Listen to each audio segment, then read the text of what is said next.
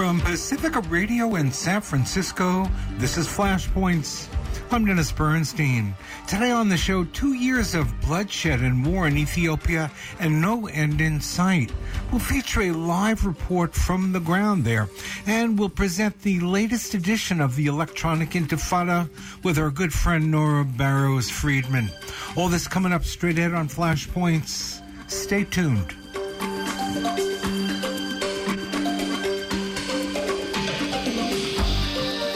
And you're listening to Flashpoints on Pacifica Radio. My name is Dennis Bernstein. This is your daily investigative news magazine. We broadcast to you every weekday from 5 to 6 over the Pacifica Radio Network, coming to you from San Francisco and over KPFA in the Bay. We are happy to have you along. And now, speaking of along, we're going to take a long ride to visit a friend of ours in, Ann Garrison, are you in Ethiopia now? Where exactly are you? Yes, I'm in Addis Ababa, Ethiopia, but I've just come back from Walkite, which is the story in itself, Gondar and Walkite. All right, most listeners, this is an incredibly important report, so we appreciate it. Most listeners probably don't know know very little about Ethiopia or the war that's been going on there since November 2020. Can you give us the basics to start with? Sure. Let's start with the fact that the U.S. has been trying to take down Ethiopian Prime Minister Abiy Ahmed and the Ethiopian government since at least November 2020. I'm sure they were planning it before. November 2020 was when their former puppet, the Tigrayan People's Liberation Front, commonly known as the TPLF, started the war by attacking the National Army's 5 northern command bases, which are in Tigray state. Then the Prime Minister reacted, as any head of state would, by sending in the National Army. But then in no time, the dominant media narrative changed to say that the war began when PM Abiy sent troops into Tigray as though it hadn't been provoked by an insurrection within its own army by the U.S. puppets who had tyrannized Ethiopia for 27 years until 2018. Now, why is the U.S. so determined to bring down Prime Minister Abiy Ahmed? The easy answer is because he talked back. First, he won a Nobel Prize for negotiating peace in a decades-long dispute with neighboring Eritrea. And that disturbed U.S. policymakers because Eritrea is the Cuba of Africa. Despite being very poor, it has high life expectancy, a high literacy rate, a high rate of rural electrification, low infant mortality, and an egalitarian ethic. Then Ethiopia, Eritrea, and Somalia, which has another head of state that U.S. policymakers would like to get rid of, Mohammed Abdullahi Mohammed, negotiated a regional cooperation agreement.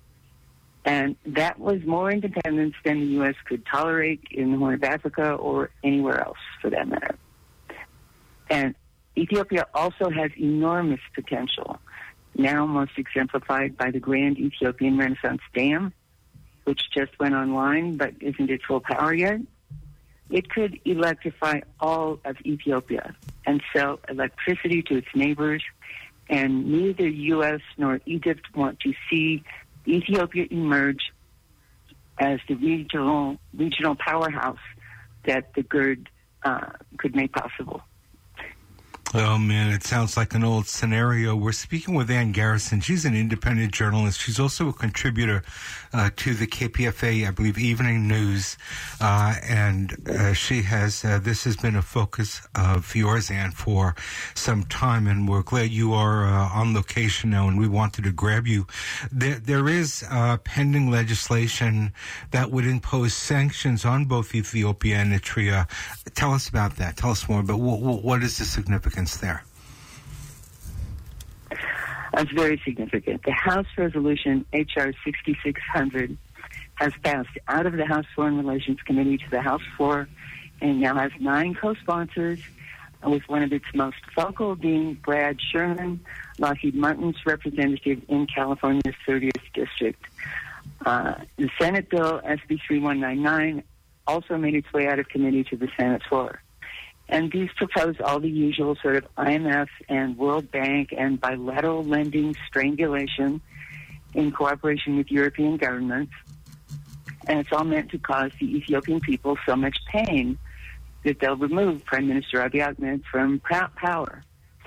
But one unprecedented aspect of these sanctions bills is that they would make way for the U.S. government to collaborate with big social media companies, particularly Twitter and Facebook, to limit social media discourse about Ethiopia and Eritrea on the grounds that it's hate speech and it's going to cause violence and so forth. And this is already happening. I know a number of stellar Ethiopian and Eritrean activists and sites like Horn of Africa Hub who've been kicked off Twitter.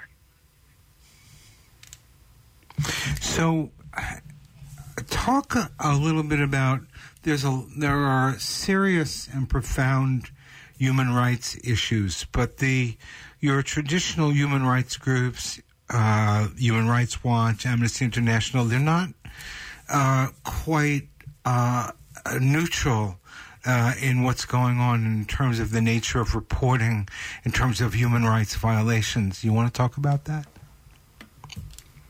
Yeah, sure. They're never very neutral that I know of.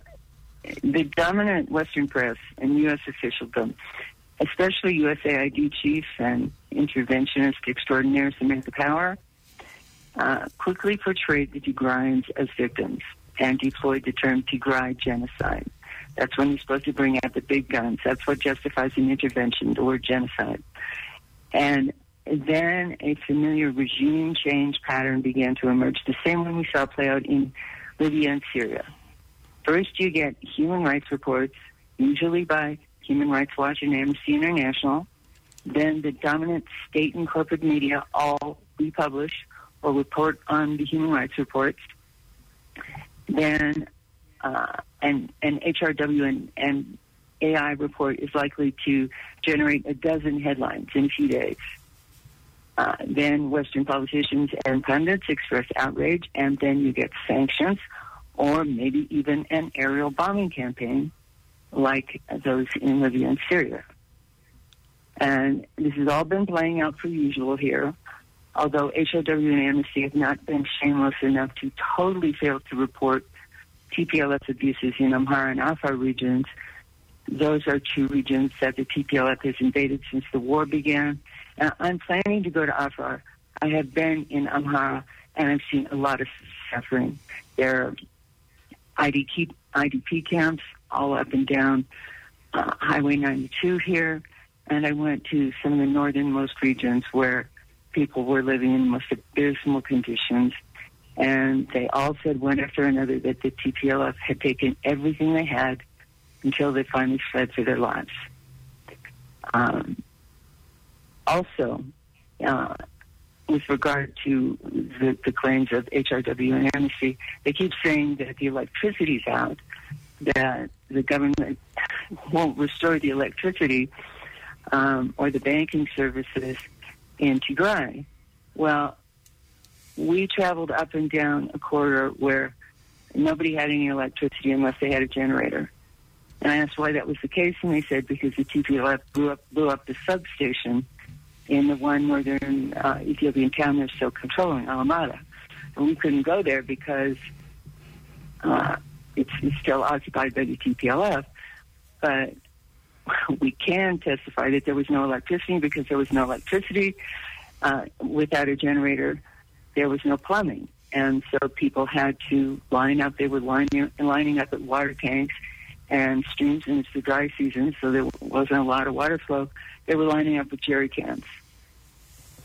So the exact conditions that HRW and Amnesty are saying are existing in Tigray are actually existing in this region that the TPLF invaded, Amhara. And also in Afar. I haven't been to Afar yet, but these are the reports from there. We're speaking with Ann Garrison, who has agreed to get up in the middle of the night to talk to us about Ethiopia, where she is now, and we do appreciate it. It's a story, Ann, that you've been on for some time, a series of stories in terms of Africa, and stories that we know very little about in this country, and you've made it your beat, and I'm glad that we could get you while you're on the ground. Tell us a little bit more about your trip. What are the big surprises? Anything about this trip that sort of, if you will, changes the way you think a little bit or alters your perception? Well, it's always different seeing something on the ground. I mean, I understood this pretty well abstractly. I understand this regime change program and the sanctions and so forth, but it always affects you to see something on the ground. And in the past couple of days, we switched our plans and went to a place called Gondar because there was a breaking story. And Human Rights Watch and Amnesty International played a big role in this, really shocking. There were professors here at the University of Gondar who were about to hold a press conference about their extensive study uncovering mass graves in the Wolkite zone, which the TPLF annexed in 1991 and dominated and occupied then until 2018. They estimated that there might be as many as 59,000 graves among our people who had resisted TPLF domination. 59,000. You said 59,000. 59,000. 59,000. But then suddenly, 2 days before they held their press conference, HRW and Amnesty produced a joint report alleging war crimes, crimes against humanity, and possibly genocide against Tigrayans, and that was published as widely as HRW and Amnesty reports always are. Always are. And so it, of course, knocked anything the professors were going to announce off the headlines before they even got started. And I've seen this happen before. Something similar happened when a shocking report called the UN Mapping Report on Human Rights Abuses in the Democratic Republic of the Congo was about to come off. I don't want to get off track by going into that, but a very similar thing happened at that time. And I was at this press conference in Gondar along with a lot of press, including Al Jazeera, though I haven't seen Al Jazeera report it yet, and I would certainly like to, but I'd be kind of surprised. Anyway, Ambassador Dina Mufti, who's from the Ethiopian foreign ministry, is there, and he held a press conference after the press conference where he said that other researchers, including Tigrayans, should come and investigate for themselves. And while I was at the press conference, the two other journalists I'd been traveling with were off in the field, following the path that the professors followed to see what they could see in here, and they're going to be sharing. They're already sharing what they saw on Twitter, and will be doing more so in the future. And so I urge the professors to submit their work to HRW and Amnesty, because even if they ignore it or dismiss it, that should become part of the historical record. And at first they seem to wonder why I'd even expect them to have anything to do with these people. I mean, people in Ethiopia keep asking, why is Human Rights Watch doing this to us? We're a poor country. Why? But I think they might be considering, the professors might be considering submitting their work just to challenge HRW and AI to respond to it now. Oh. Well, all right, listen, and how long are you going to be there for? I'm not sure. Like I said, I was on my way to Afar when we decided we had to go to Gondar to cover this breaking story. I think at least another week, possibly longer. Okay, we're gonna stay in touch with you, and hopefully we can track you through this journey. We want you to be safe, be careful. We're gonna have to jump off now, but we will talk to you soon. So take some good notes for us, okay? That's Ann Garrison. She's an independent journalist. She works with the KPFA News. She does some incredible independent reporting on Africa and stories that you're not going to hear anywhere else. Again, thank you for your persistence. Be safe, okay? Okay. Bye, Dennis. All right, bye-bye. And you're listening to Flashpoints on Pacifica Radio. We are now going to bring you the brand new next edition of the Electronic Intifada with Nora Barrows-Friedman.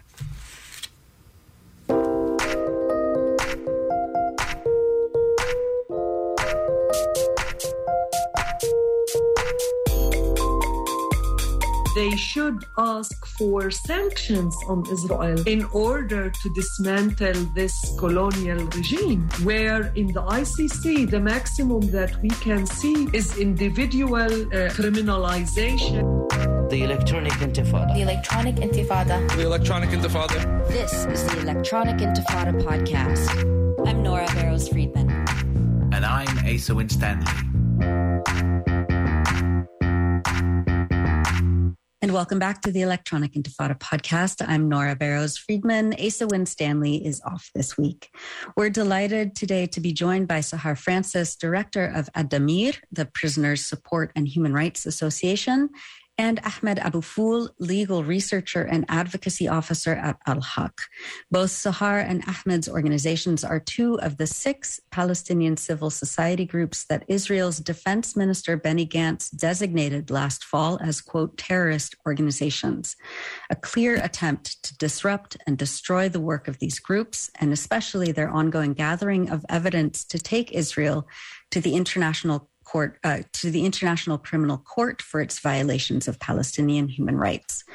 In one moment, we'll go to our guests and talk about updates in the ICC investigations. But first, here are some excerpts of a February panel organized by the Carter Center called Palestinian Civil Society Under Threat, featuring Sahar Francis and Shawan Jabarin of Al-Haq, along with many other representatives of Palestinian organizations. Let's go to that. We were facing attacks much before this designation.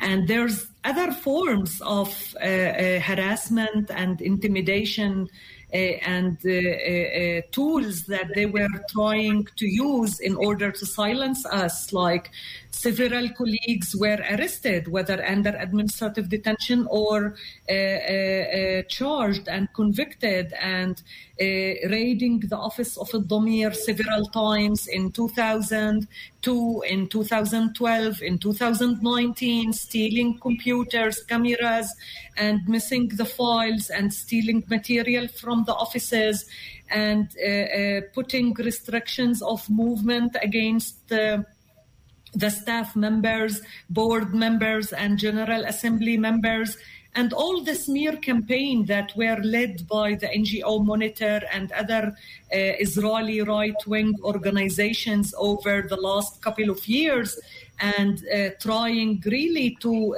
distribute false information against us in order to affect mainly our donors and our supporters in the international level. So we were kind of aware how much our work is bothering them, is that they are worried, and they know that we are succeeding at some point in the legal work and the accountability in the international level, especially with the UN and the ICC.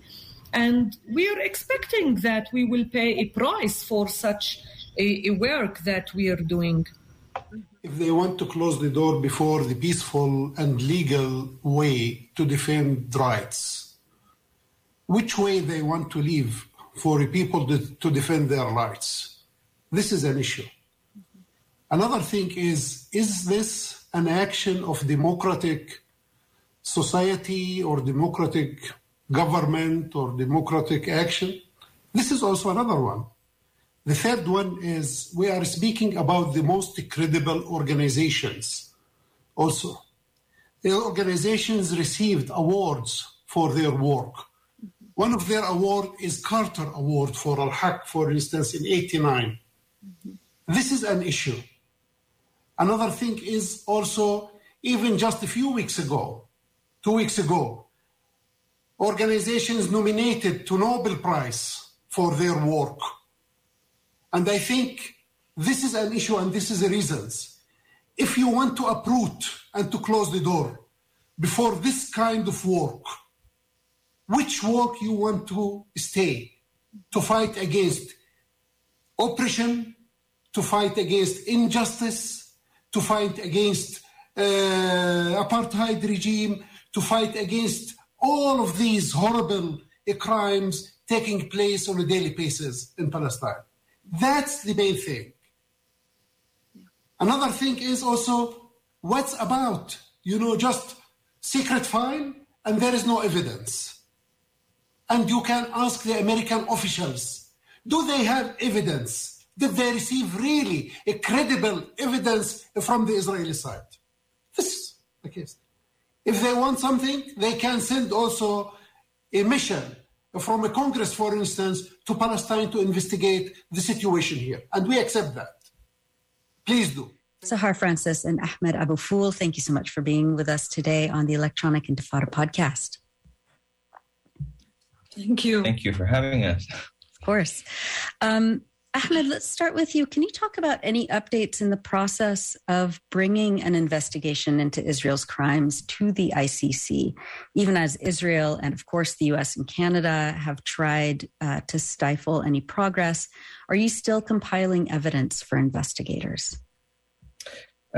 Yes, sure. Well, maybe the short answer would be that to indicate that on 3rd of March 2021, the ICC former prosecutor, Fatou Bensouda, officially announced the initiation of its investigation into the situation in Palestine.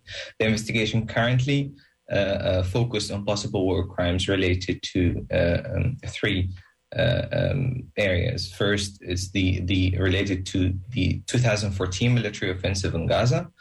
Second, to the 2018-2019 Gaza protest known as the Great March of Return.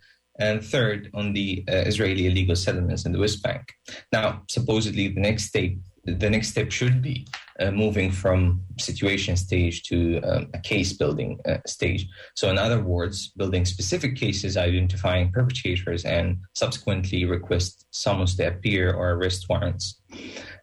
This is, in short, where we're at right now. But perhaps it's useful to give a brief procedure history of how we got here. As a matter of fact, Palestine's journey in the pursuit for justice at the ICC started long before that date, before last year, 2021. Perhaps to start with, the situation in Palestine was initially brought to the ICC in 2009 after the offensive in Gaza, when Palestine lodged a declaration under Article 12, Paragraph 3, recognizing the court jurisdiction, which is on a voluntary basis. A state that is not a party to the court can accept the court jurisdiction. In April 2012, the then prosecutor concluded that the status of Palestine at the UN as an observer entity was determinative, since the accession to the Rome Statute usually takes place by lodging the accession to the UN Secretary General as the acting depository. And therefore, Palestine could not, this was the conclusion of the prosecutor, could not accede to the Rome Statute and could not lodge the declaration in accordance with Article 12, Paragraph 3. After that, in November 2012, Palestine's status at the UN was elevated to a non-member observer status, and therefore, subsequently in January 2015, Palestine could accede to the Rome Statute. 2 weeks later, the Office of the Prosecutor started a permanent examination in the case. Notably here, since you asked me about states that tried to obstruct the investigation, Canada was the only state party, the only ICC state party at that time to lodge an objection to the UN Secretary General, claiming that Palestine does not meet the criteria of a state under international law, and that Palestine is not recognized by Canada as a state, and therefore it's not able to exceed the Rome Statute. Of course, this did not have effect, although arguably, if this would have effect, it could only be on the treaty relations between the two states, not on Palestine's ability to join the Rome Statute. In May 2018, apparently because the permanent examination was taking very long, Palestine submitted to the prosecutor a referral pursuant to Article 13, Paragraph A, and Article 14, which is known as a self-refer. In this case, when a state party refers the situation in its territory to the court. And this was a novel situation to the ICC. As a matter of fact, it was the first refer in the sense of a complaint, since it was against nationals of a third state, in this case of an occupying power. In December 2019, the prosecutor announced that the permit examination was completed and that all the statutory criteria for opening investigation had been met. On the same day, the prosecutor requested from the pre-trial chamber a jurisdictional ruling on the scope of its territorial jurisdiction, and some have argued that this was not necessary. Indeed, it was not necessary. The prosecutor did not need an authorization from the court, but at that time, the prosecutor deemed that this was important for her to proceed in the investigation. In its request, the Fatou Bensouda, the then prosecutor, noted that there is reasonable belief, and this is important to note, since 2019, before even starting an investigation, she noted that there is reasonable basis to believe that war crimes have been or are being committed in the occupied Palestinian territory, and therefore it has already identified potential cases, and I'm quoting what she said, identified potential cases arising from the situation which would be admissible. So it's clear that the then prosecutor had already identified cases and could start with building the case and identifying perpetrators. Now, in January 2020, the ICC started the procedure and invited experts known as amicus curiae briefs, friends of the courts, to submit their opinion on the case. And it granted 34 amicus curiae requests to submit observations to the court, and 9 requests from international organizations and state. The League of Arab States and the Organization of Islamic Cooperations were the 2 organizations in favor of the court's jurisdiction over the occupied Palestinian territory, and 7 states submitted against the ICC jurisdiction, and these were the Czech Republic, Germany, Austria, Hungary, Australia, Brazil, and Uganda. And as you can see, many of them now are very enthusiastic about the investigation in Ukraine. On 5th of February 2021, the pre-trial chamber issued its decision that the ICC territorial jurisdiction extend to the occupied Palestinian territory in its entirety. In other words, the West Bank, including East Jerusalem and the Gaza Strip. And in March 2021, the prosecutor, Fatou Bensouda, and the former prosecutor, announced that she initiated her investigation in the situation in Palestine.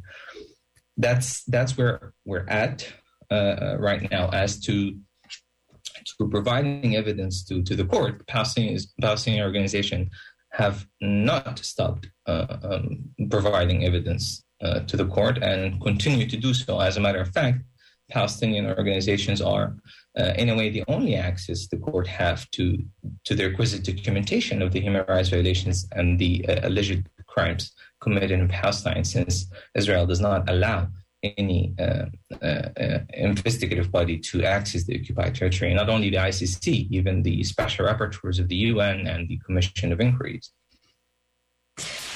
So where does that leave the investigation now? Like, what is you're still compiling evidence, but where is it going, and what is the next step, especially as there is a new, director of the ICC, lead investigator, I mean.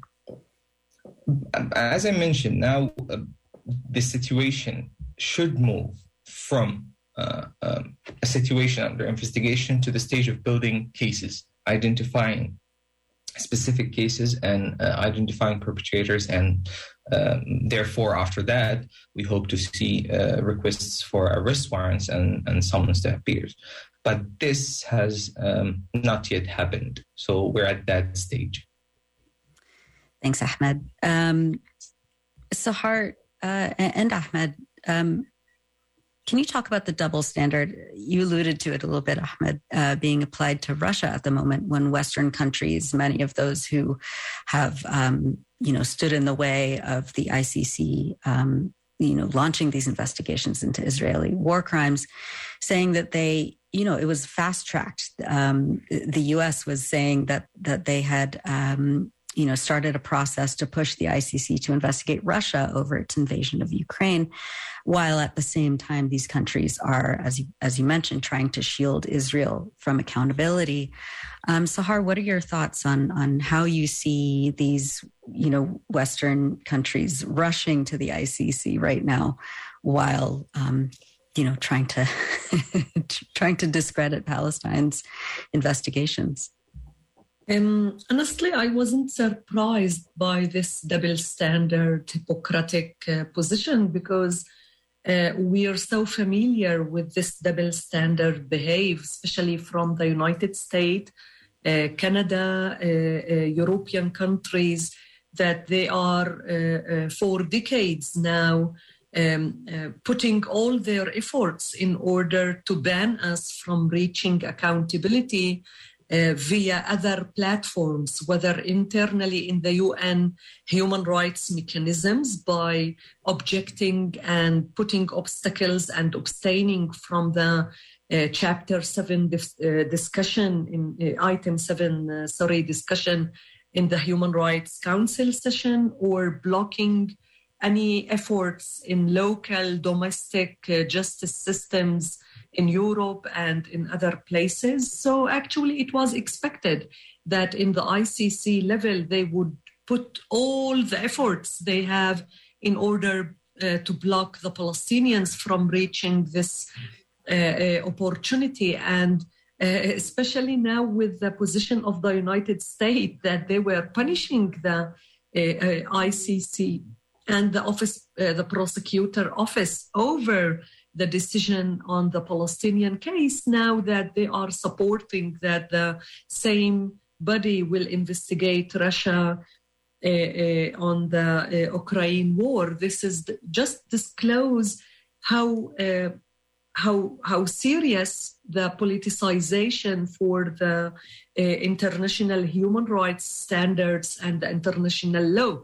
And I think all human rights defenders and human rights organizations have responsibilities to be much vocal over this Hippocratic behave and political interfere in the work of the ICC. And such double standards should end, because with such behave, there's no justice going to come for any victim, or no real accountability for any perpetrator in our world. Ahmed, did you want to add to that? Well, yes, I think one needs to differentiate. Like, if we're talking about double standards of states, it's not really surprising, because this has always been the case. When it comes to Israel, there's always this special treatment. It's not being held to the same standards of any other states. But when it comes to the court, I would, professionally and personally speaking, I would be reluctant to say that there is double standards. I think so far the prosecutor is navigating his way through a very, in my view, very difficult dynamic. And it could be that he's using the opportunity. For example, we heard the prosecutor announcing a request for voluntary contribution. The ICC has had this financial budgetary problem for years. And you can see the difference between the what the prosecutor is asking for and what the states are responding to. So, for example, he says voluntary contribution for the support of his office across situations, meaning that no state can actually contribute financially for a specific investigation. That's not how international justice works. While at the same time, the way states are responding, they're declaring that they're contributing to support the investigation in Ukraine. Sometimes they don't even say it, but the whole statement is crafted to say this. And in some cases, I would even name one, the French ambassador to The Hague tweeted something, and then the prosecutor retweeted it and reaffirmed across situations, but states don't apparently understand that. So I think I understand that the prosecutor has to find innovative way to get support for the court, but it's also a sensitive area. One has to be careful of how international justice works. I would be very reluctant to say so far that there is any double standards from the court, but to be honest, I can conveniently claim that there is double standards if, for example, we would see a case being presented in the situation in Ukraine before the situation in Palestine, simply because the timeline of both situations is almost similar. Of course, I'm not comparing two situations. One cannot compare two situations before the International Criminal Court. Every situation has its own considerations, but it would be very strange if we see, at least in my view, if we see a case being presented to the court in the situation in Ukraine before a case presented in the situation in Palestine, especially as we just mentioned that since the former prosecutor submitted her request to the pretrial chamber, it declared that it had already identified cases and they should be presented soon. Thanks for that. Let's talk about the kind of work that both of your organizations are involved in, including the establishment last year of an ongoing commission of inquiry to look at the root causes of Israel's systematic discrimination on both sides of the Green Line. Sahar, can you take us through what this commission of inquiry is and how Addameer fits into that? Yes, actually, this is the first time that the UN appointing such investigative group to dig into the root causes and not to investigate in a specific action of war crime or crimes against humanity, like, for example, the Goldstone investigating committee after the war on Gaza and other investigating inquiries, or let's say the kind of work that special rapporteurs are able to do. So this is very important and very powerful body that we as Palestinians for the first time would be able to discuss really the root causes of the Palestinian situation, going even before 1948, when the Zionist movement started their ideology and project planned for Palestine and colonization over Palestine for decades. So, for example, in our work as Addameer, how it's connected as an organization that specified on the work with Palestinian prisoners in front of the Israeli occupation, whether military courts or civil courts, and so on. So for us, it's not about the specific cases of the prisoners and the detainees. It's about the phenomena of inventing a military control system designed with the military orders and the military courts in order to obtain the control and the persecution and the oppression over the whole Palestinian community all these decades. So it's very important that in our meeting with the committee a couple of days ago, we highlighted the practices and the policies of torture, of arbitrary detention over decades in a widespread manner, and how actually the law was manipulated in the military courts and the legal procedures, criminal procedures, pretend to present this system as an objective system that offers fair trial standards, while in the reality, it's designed in a way that no matter how much you put efforts, legal efforts, you cannot succeed. You cannot reach any success in this system, because it's designed in order to maintain the control over the Palestinian society. So I hope that this committee would conclude that it's beyond occupation. It's not just occupation, it's illegal occupation, it's colonial settler regime that cannot, and the most important thing here is what would be the responsibilities of the third state parties and the international society, not just the responsibility of the state of Israel, but how we are going to force Israel to end the whole system of control and not just the occupation. Ahmed, what can you say about the work that Al-Haq is doing with this inquiry?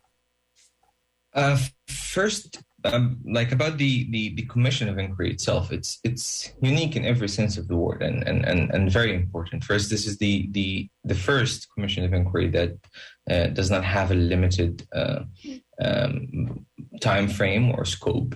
It's an ongoing commission of inquiry, and it's mandated to investigate the root causes of the conflict or of the human rights violations that take place in the against Palestinian people. And most importantly, it has the features of an investigative body. So in addition to underlying the root causes of the conflict, it has the mandate to collect, consolidate, and analyze evidence of such violations. So in that sense, I think it's a very important commission of inquiry, and this is the first time that perhaps an official body would look at the situation as a whole on both sides of the Green Line. Lately, we see, for example, the fragmentation of the Palestinian people is not only geographically, it's even in the way this question is being perceived. So, for example, we have Special Rapporteur on the situation in the occupied Palestinian territory, who a few days ago concluded that Israel is committing the crime of apartheid. But because of his mandate that is only limited to the occupied Palestinian territory, he cannot address apartheid laws, practices, and policies that take place inside the Green Line. He cannot address the denial of the right to return to Palestinian refugees outside the territory. So in that sense, I think it has a very important role, and addressing the root causes, as Sahar mentioned, would necessitate that this commission of inquiry touch upon the settler colonial nature of this occupation. Israel does not have an ordinary occupation. There is no occupation in modern history that lasted for 55 years. This is not a temporary occupation. This is an intent to maintain this regime. As a matter of fact, in my personal view, I think Israel needed this occupation.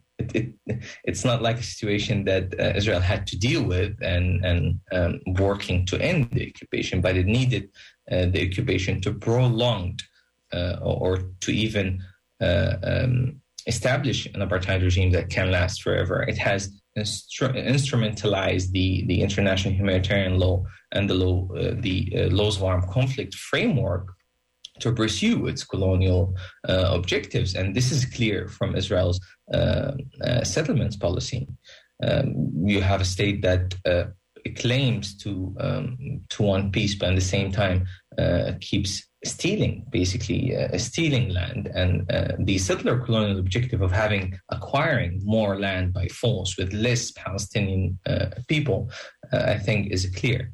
As for Al-Haq work, our mandate is very clear. We document human rights violations that take place in the occupied Palestinian territory and against the individual and collective rights of the Palestinian people, regardless of the perpetrator. So we document everything. So whatever the Commission of Inquiry asks for, we provide. And I have to say, perhaps this is one of the reasons that our organization, as Al-Haq and Damir and others, have been designated as terrorist organizations. It's because our work hurts.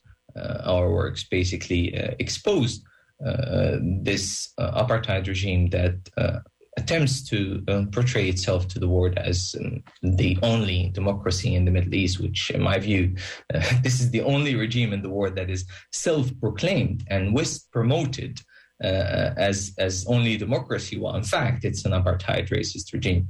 So I think in short, I cannot give details, but in short, I can assure you that in accordance with our mandate, we do everything in our power to provide the Commission of Inquiry or any investigative body that is seeking to investigate international crimes or human rights violations, and will be useful in providing justice for the victims affected by those violations. We will provide them with anything they need. We'll do everything in our power.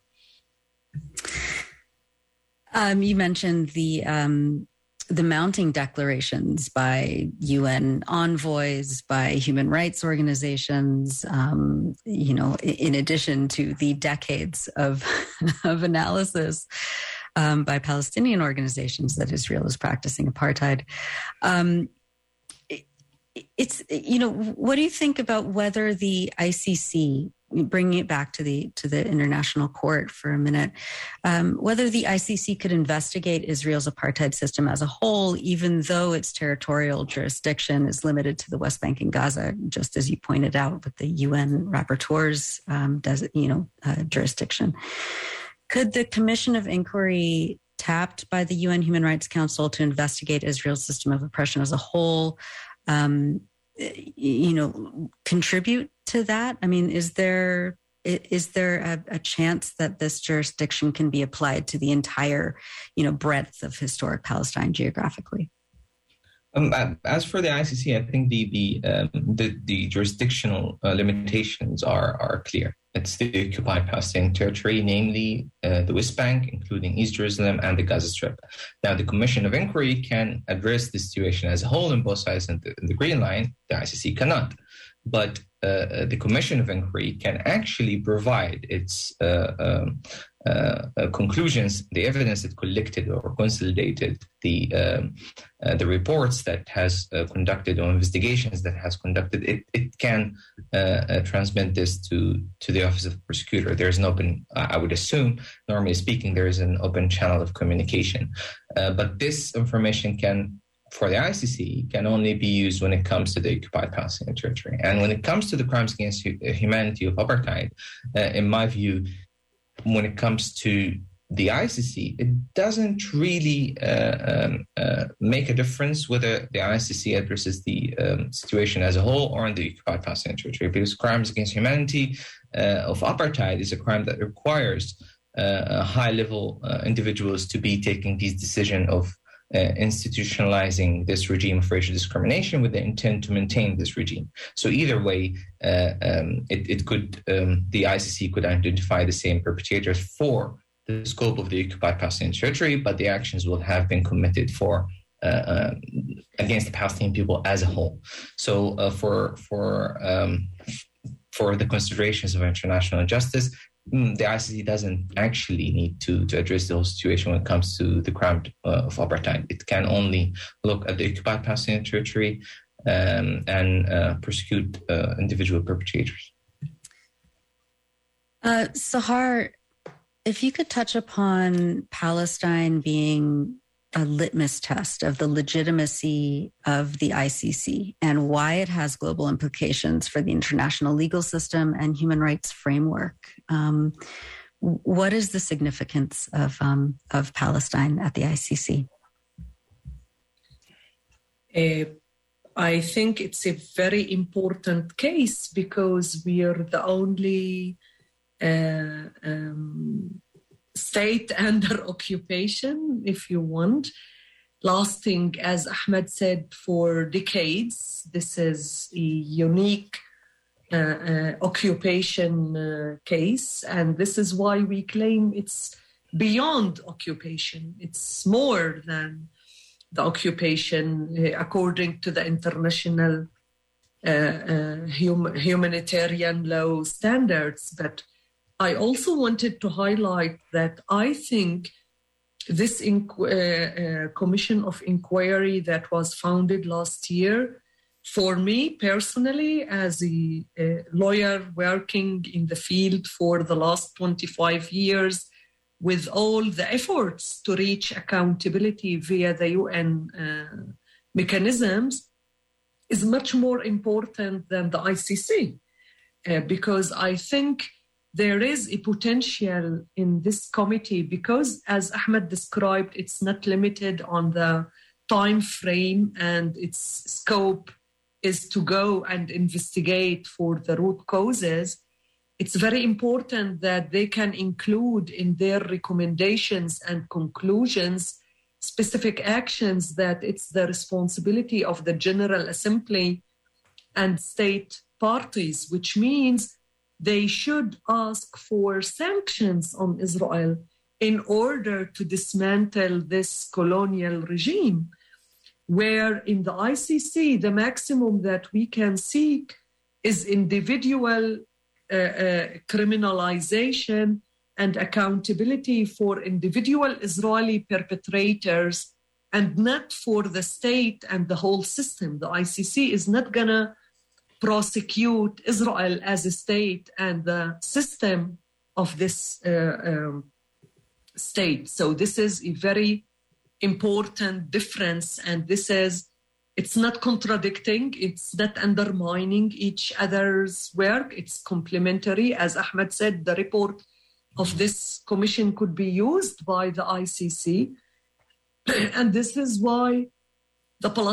also why the Palestinian case is very unique and very important, because I don't think we can ignore this long decades of systematic violation for almost every aspect of the international humanitarian law, and all the way trying to avoid accountability. Israel was the only state almost in the UN that kept violating systematically and committing war crimes and crimes against humanity all these more than 70 decades without at least once to be accountable for what they are doing. And add on top, they are always trying to undermine the international humanitarian standards by switching the definitions or the explanation or what it means to implement. And unfortunately, we're totally supported by political motivated decision maker from the different countries, especially the European countries and the United States. At the end of the day, it totally affected the international system. I mean, on the legal level and the international criminal system. And what it means, if we developed all these concepts of universal jurisdiction procedures in order to enable states to prosecute perpetrators on very serious crimes that affects the whole humanity, like torture. How come when it comes for an Israeli perpetrator of a crime of torture, you block your internal system in front of the Palestinians in order to protect the Israelis? So I think this should end. And international humanitarian law and international human rights law should be really implemented equally and in the same way all over, in any conflict, in any war, in any for the protection of any victim in the world. This is why the Palestinian case actually is the test case for this system. If it could be really a just system, and a system that respects all victims, no matter what's their ethnicity or color or belonging or whatever, or not. Or it would be always bound by the political interests of this state or that state. Absolutely. Ahmed, did you want to add anything? Palestine. I would echo what Sahra said. Palestine is indeed a test for the whole world order. the whole post Second World War order. The ward has now a ward order that is established on or based on international law, and you have this country, Israel, that is in fact altering and jeopardizing this whole system by violating international law and refuse to abide by its rules. Israel is the only country in the world that is still committing colonization and apartheid at the same time. Israel, there's almost no violation that Israel has not committed. The situation in Palestine is one of the most documented situations in the whole world, one of the most protracted situations in the whole world, and yet a climate of impunity prevail. No justice is being provided. So I think this is a test to the whole board order, the whole international law system, and to the ICC itself. The ICC has been criticized for a very long time that it only targets African states. Criticism that personally I do not agree, because simply these states actually, they asked the court to intervene. But in other situations where we have Palestine, a state party made a referral, this is supposed to be stronger than any case, because you have a state party that is meeting its financial contribution, meeting all of its obligations by the statute, but then the situation is not being prosecuted. Now it's over 13 years and no justice is being served. So I think this is a test for the ICC itself, and I think would be a determinative factor for its future as an institution. Maybe I would like to also add something. When we talk about the situation in Palestine and the occupied Palestinian territory, the West Bank, including East Jerusalem and the Gaza Strip, this is only 22% of historic Palestine. But this is the historic compromise that the Palestinians have made for peace. And yet, Israel finds the 22% very much so it wants to colonize and build settlements and acquire territory by force from those 22%. From my very little experience in this field and interacting with Palestinians, I think the Palestinians are only asking for their rights, nothing more. And I can assure you that they would never settle for nothing less. And they should not be asked to compromise their human rights. And I think, again, the Palestinians are not asking for more than human rights. As a matter of fact, they're not even asking. I think the word misunderstood the Palestinians. They're demanding their human rights. They're entitled to those rights. No one will be doing them a favor when they achieve their collective and individual rights.